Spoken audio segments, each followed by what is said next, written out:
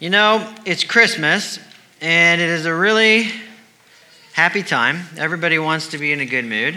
And I'm not going to destroy that at all, but I am going to be a realist up here because Christmas, I'm a Christian, and so I believe that Christmas is a really big deal. It's supposed to bring a lot of joy. But when I say I'm going to be a realist, I'm going to acknowledge the fact that there's a lot of gloom and pessimism in Auburn. In Auburn, there's a lot of gloom and pessimism. Whether you're looking at polling data or just watching the news, you know that folks aren't really optimistic about the future. They might say the country's heading in the wrong direction. You might look at like extreme levels of anxiety, depression, especially among the young, not only among the young, but especially among the young. Or then you go to Kroger or Walmart, and you ever just walk around and just kind of look at people's faces? Aren't there just a lot of grumps? But you know, sometimes that's me too. I wonder how many times do I look like that? You know, there's like, man, is everybody really angry? What is going on? And whatever the causes are, there's lots of causes. So it's really complex. I'm not going to give you a simple explanation as to why things are that. But whatever the causes are, one of the things people aren't doing to fix the problem is they're not going to church. The churches are continually more and more empty. This church is maybe, for now anyways, we're in a good place and we're growing a little bit, but most of them aren't. Big, small, Catholic, Protestant, mainline, evangelical, across the board, people aren't going, even people who say they're Christians are going to church less and less often. And it makes me, as a Christian, as somebody who thinks that, man, Jesus really ought to be a big part of the answer to the doom and gloom out there, right? It makes somebody like me say, but people are going to church less and less and less. And I wonder if, for a while now, they've just gotten something from church where they say, well, Sunday morning comes around and I've had a long week and the kids are, up and they're kind of taking their time getting ready. And well, I could either scream and yell and fight with them to get them dressed and out the door, or you know what? I could make a big breakfast and we could just relax. And they say, you know what? The value that I get from church is less than the value that I get from just relaxing and making a big breakfast. And for those of us who are Christians and who take church seriously and who get a lot of value and blessing from church, we need to think about that. That's a problem. That's a big problem. We're going to talk today, you heard Blaze read you the scripture of a guy who doesn't get a lot of play in the Christmas story. Simeon is his name. He's not in any of y'all's nativity scenes. I promise you, he's not there. He just gets a few lines in the Gospel of Luke, but Luke says that he's righteous and he's devout. So he's obeyed all the rules and he's been a regular, he is looking for, his perspective, his eye view is on heaven. All right, he's a God-fearing man. And somehow, we don't know how, but somehow the Holy Spirit has supernaturally told him, hey, something big's about to happen. God's going to show you his solution to all the problems in the world. So Simeon's at the temple one day. The Holy Family comes in and they've got Jesus with them. They're there to dedicate him, to redeem him. I talked a little bit about that, what that entails this morning's sermon. You can catch that on our podcast, YouTube, website, if you want to listen to that. They bring Jesus, though, to the temple. Simeon proclaims in front of God and everybody, this child is the Lord's salvation to both Israel and the Gentiles and the whole world. Okay? So it's an incredible thing. How is this child God's answer? How does this child help the grumpy Gus at Walmart, or how should it help the grumpy Gus at Walmart to feel a little bit better about the world, to feel a little bit better about his life? Because if it doesn't, man, we may as well all stay home on Sunday mornings. But he does. This child does provide a tremendous source of hope. And it's my hope today to show you how that is true. We're going to do 4 things rather quickly today. We're going to first talk about what is hope, because Luke says that Simeon was looking forward to the consolation The consolation of Israel. I'll get more back to that in just a second. We're going to ask, what is hope? We're going to ask, number 2, what should the Christian hope for? We're going to ask, number 3, what does Christmas then have to do with that hope? And then finally, 4, why church? Let's tackle those 4 together. First, let's pray. God, would you please bless this story of Simeon that you've had read to us this evening? And it is from your word, from the Holy Scriptures. It's an important story. Would you please open our eyes and our hearts and our ears so that we can hear your voice more than mine? Whatever I say that's not from me, I pray that everybody just forgets it real quick. But whatever that is true and from you, I pray, Lord, that we just can't stop thinking about that stuff tonight, tomorrow, the next day, and into the new year. Would you do that for us, Lord? We ask you in Jesus' name. Amen. Okay, so what are you hoping for? What's your hope? What gets you up in the morning? Maybe let's start there. What's your motivation? American dream? Good, my kid's turning out okay? A degree? Getting married someday? What is grandkids to hold? What gets you? Okay, think about that for a second. Because Simeon is looking for the consolation of Israel. That word consolation, I do this all the time on Sunday mornings. I put some blanks in the if you want to take notes, take notes. If you don't, nobody's watching. So you won't get dinged. But if you want to take notes, I got some notes for you to take in your bullets in there. And there's some clipboards on the seats too, if that'll help.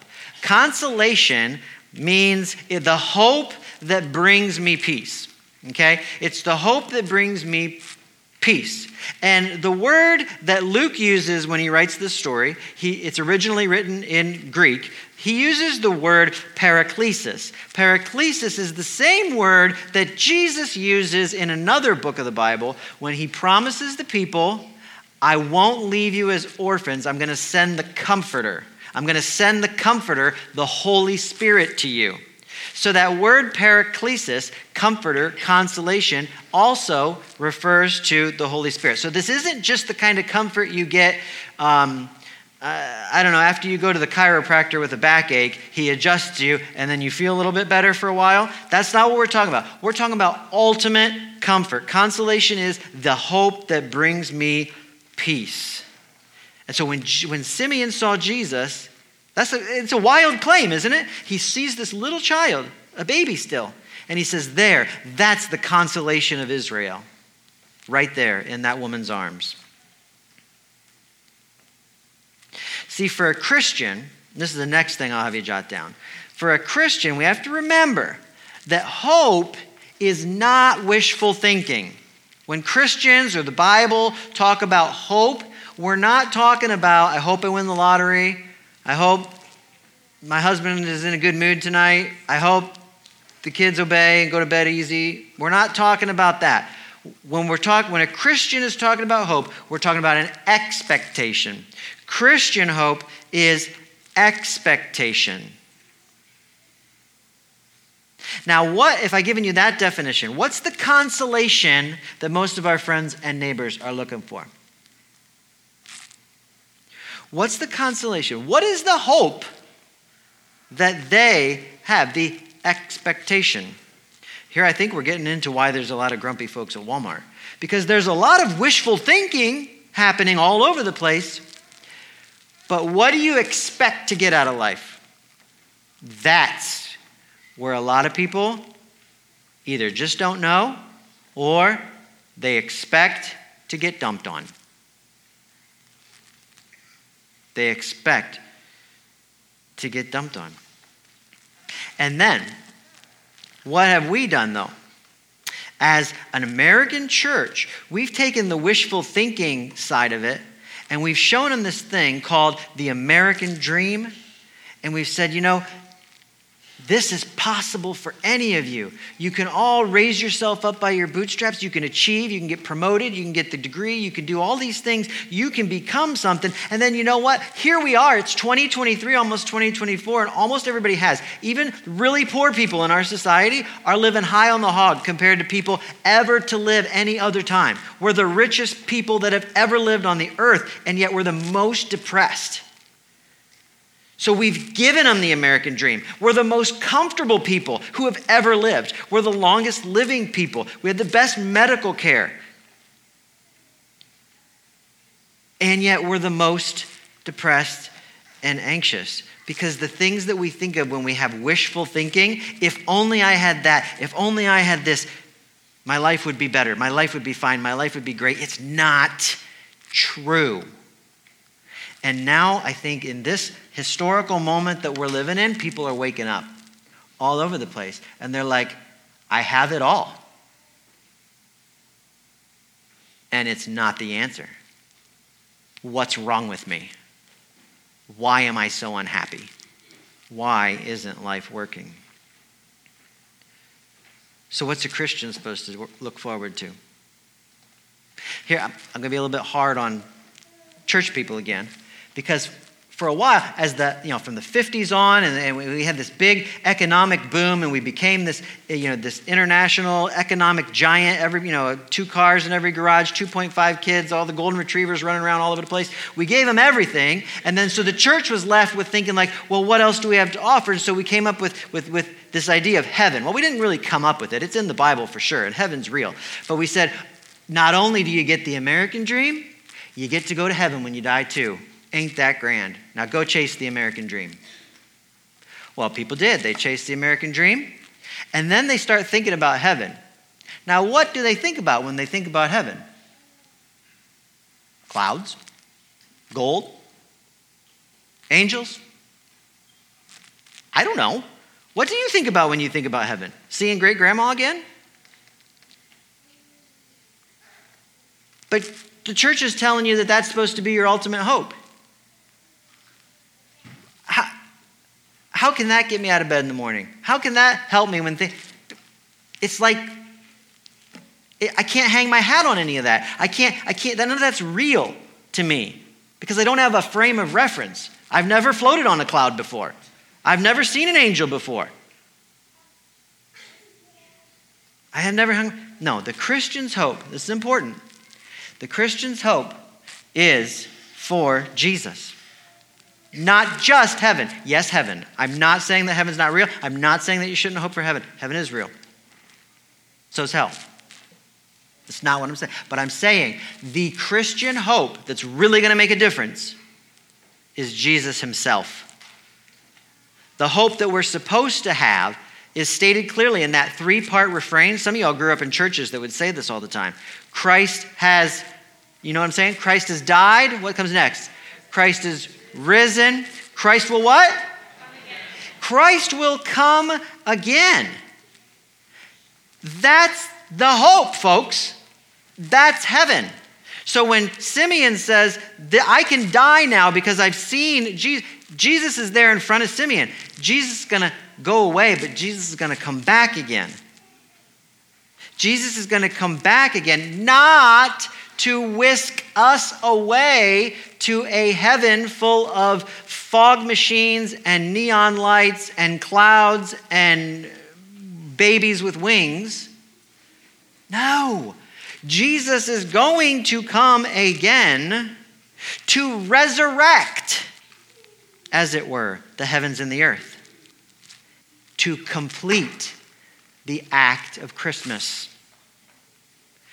I don't know where this got lost. Somewhere in the last 100 years, though, because for the first 2,000 years, every Christian knew what it was about. But then in the last 100 years or so, it kind of got lost. I'm not quite sure how. But Jesus is coming back to resurrect you and me. And to resurrect, that means bring back from the dead, change, just like Jesus was changed when he went into the grave and came back. Change, resurrect, new life, reborn, heavens and the earth, and you and me. Now, how does this affect? Now, how does this affect you and give you hope for how you go about your day, your week, into the new year? How could this affect Grumpy Gertrude? I won't beg on Gus anymore. Grumpy Gertrude at the Walmart, who can't quit yelling at her kids. How's this supposed to help her? I'll tell you. Because Jesus is coming back to resurrect the heavens and the earth, and you and me, everything out there in this world that you look at and you just know that in your gut, that should not be that way. That just shouldn't happen. Everything like that is going to go away. It's all going to become untrue. it's going to be changed to conform with the values of the kingdom of heaven, because that's what Jesus is bringing with him. His kingdom, the kingdom of heaven, will be here on earth as it is in heaven. Ever hear that prayer? Ever say that prayer? The Lord's Prayer? Thy kingdom come, thy will be done. Jesus taught us that prayer. Thy kingdom come, thy will be done. Where? On earth as it is in heaven. Jesus doesn't tell you to pray prayers unless they're going to come true.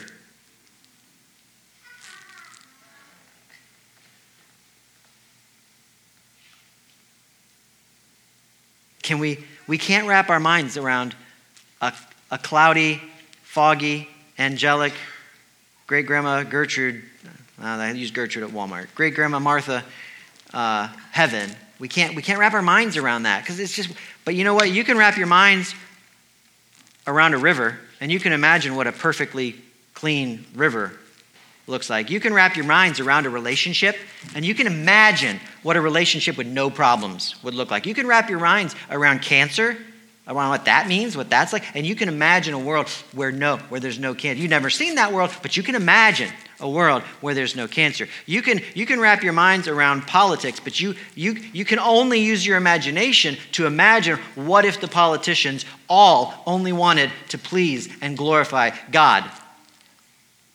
Because that's what's coming. And the government will be upon his shoulders. Not on Trump's, not on Biden's. Thank God. Hallelujah. Right. Heaven is what happens when Jesus returns and remakes this world. That's what happens. That's what the biblical truth is. That's what we're waiting for. So, what then does Christmas have to do with this hope? Try, you came to a church on a Christmas Eve service. It better have something to do with this, don't you think? Christmas is the down payment. Or to put it another way, Christmas is the proof that God will finish what God started. God will finish what God started. You see, God really did become a man and walk among us. God really did take the sin of the world on his back, suffered and died under its weight, buried it in the grave, and rose victorious again. God really does promise that same victory over sin and death to you, both now and in his kingdom that is to come, if you'll give your life to Jesus now. And Scripture is also clear that there will be a great many people for whom, when Jesus returns, they will say, "No way."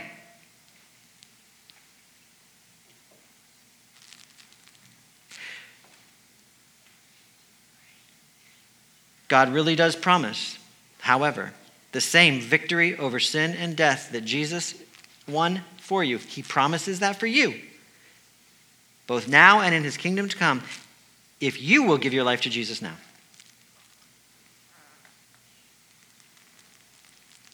Christmas is everything, because if Christmas isn't true, if this is just fluff and Hallmark, cute kids, nice looking candles, if that's all it is, then Jesus was just a man, and his death could not have been for the sin of the world. No mere man could do that. Only God could. Only God. So lastly, you might think this is my sales pitch to you. So be it. Lastly, why church? Why church? And the answer to that question is this, simply this: because real hope comes from nowhere else. Real hope comes from nowhere else. The hope that everyone else is selling you is counterfeit or temporary. It won't make you happy. You'll be sold one product after another. You'll get excited about one political campaign after another. You'll live in fear of losing something. Here, in this place, you will be reminded, no matter what's happening out there, Jesus is still coming back. Here, you'll be reminded who Jesus is. King of kings and Lord of lords, Scripture says. King of kings. Kings, that's a politician. Kings. So when our politicians get it right, you know what I'm going to tell you? I'm going to say, now can you imagine if they always did it like that? Because that's how it's going to be someday. And when our politicians screw it up or let us down, I'm going to say, what'd you expect? Jesus is the only politician who's going to reign correctly, who's going to rule perfectly. But he's coming one day. He's really coming. Lord of Lords. You know what that title means? It means Father of Fathers. Ancient people would use the term Lord for a respected male figure. They're really talking about fathers. So when your parents get it right, you know what I'm going to do? At a place like this, I'm going to say, look at that dad. Look at that mom. Look how much they love their kids. Isn't that beautiful? Can you believe that our Heavenly Father loves us even more than that? Can you believe that our heavenly family is going to be even greater than that? And when your parents fail, because too many of our parents have painfully failed us. When your parents fail, you know what I'm going to tell you? Something like this, it hurts. It's not right. And they're sinners too. Jesus is the only one who will ever love you perfectly. And he's real, and he's with you, and he's coming again. That's the kind of stuff that you need to hear again and again and again and again. In Christian community, in a worship setting, in the music you listen to, in the podcasts you hear, you got to hear that stuff again and again and again, because all the other promises will very quickly make you forget. They will drown the truth out in a second. All the other promises. So I'm hoping that you will join us here. We have a lot of visitors here tonight. I'm hoping that you will join us here. And it's not because I want your money or because I want to grow a church empire or something silly like that. Heavens no. And it's not because I want you to go to heaven when you die. Though of course I do. I want you to be with me in Christ's kingdom. I want you here because it is our job and our privilege to announce to the entire world, the perfect is coming. He is coming. The answer is coming. The consolation of Israel and all God's people is coming back. It's our job and it's our privilege to look like that coming kingdom. And how we live together. How we love each other even when we're unlovable. And how we worship together. The church is the vehicle through which God brings his son to the world today. It's the church, the people. And by church, I mean people. It's not institution. The church is the people of Christ. Though the gathering is important. The church is the vehicle through which God brings his son to the world today. The church is the new and better Simeon, saying to a lonely and hurting and weary world, look, here is your consolation, your ultimate comfort. Come to Jesus, repent, be baptized, begin your life anew, and begin to look forward to the coming of his kingdom here on earth as it is in heaven. Amen? Amen. Let's pray. Musicians, go ahead and come on up as I offer the prayer. Father, we pray that you would send us on our way today with a newfound excitement for the future. For the future, for the world as it will soon be when you return to it and claim what's yours. Fill us with an excitement. Fill us with that enthusiasm and an optimism that other people can see in us and want to know more about. Equip your church, Father, because the voices of pessimism, of anger, of fear, of doom and gloom, they're so loud and they're so strong. Equip your church and strengthen her, Lord, so that we might stand and withstand the arrows of the evil one. Would you do this for us, Lord? We're so thankful if you would. Praying in Jesus' name, Amen.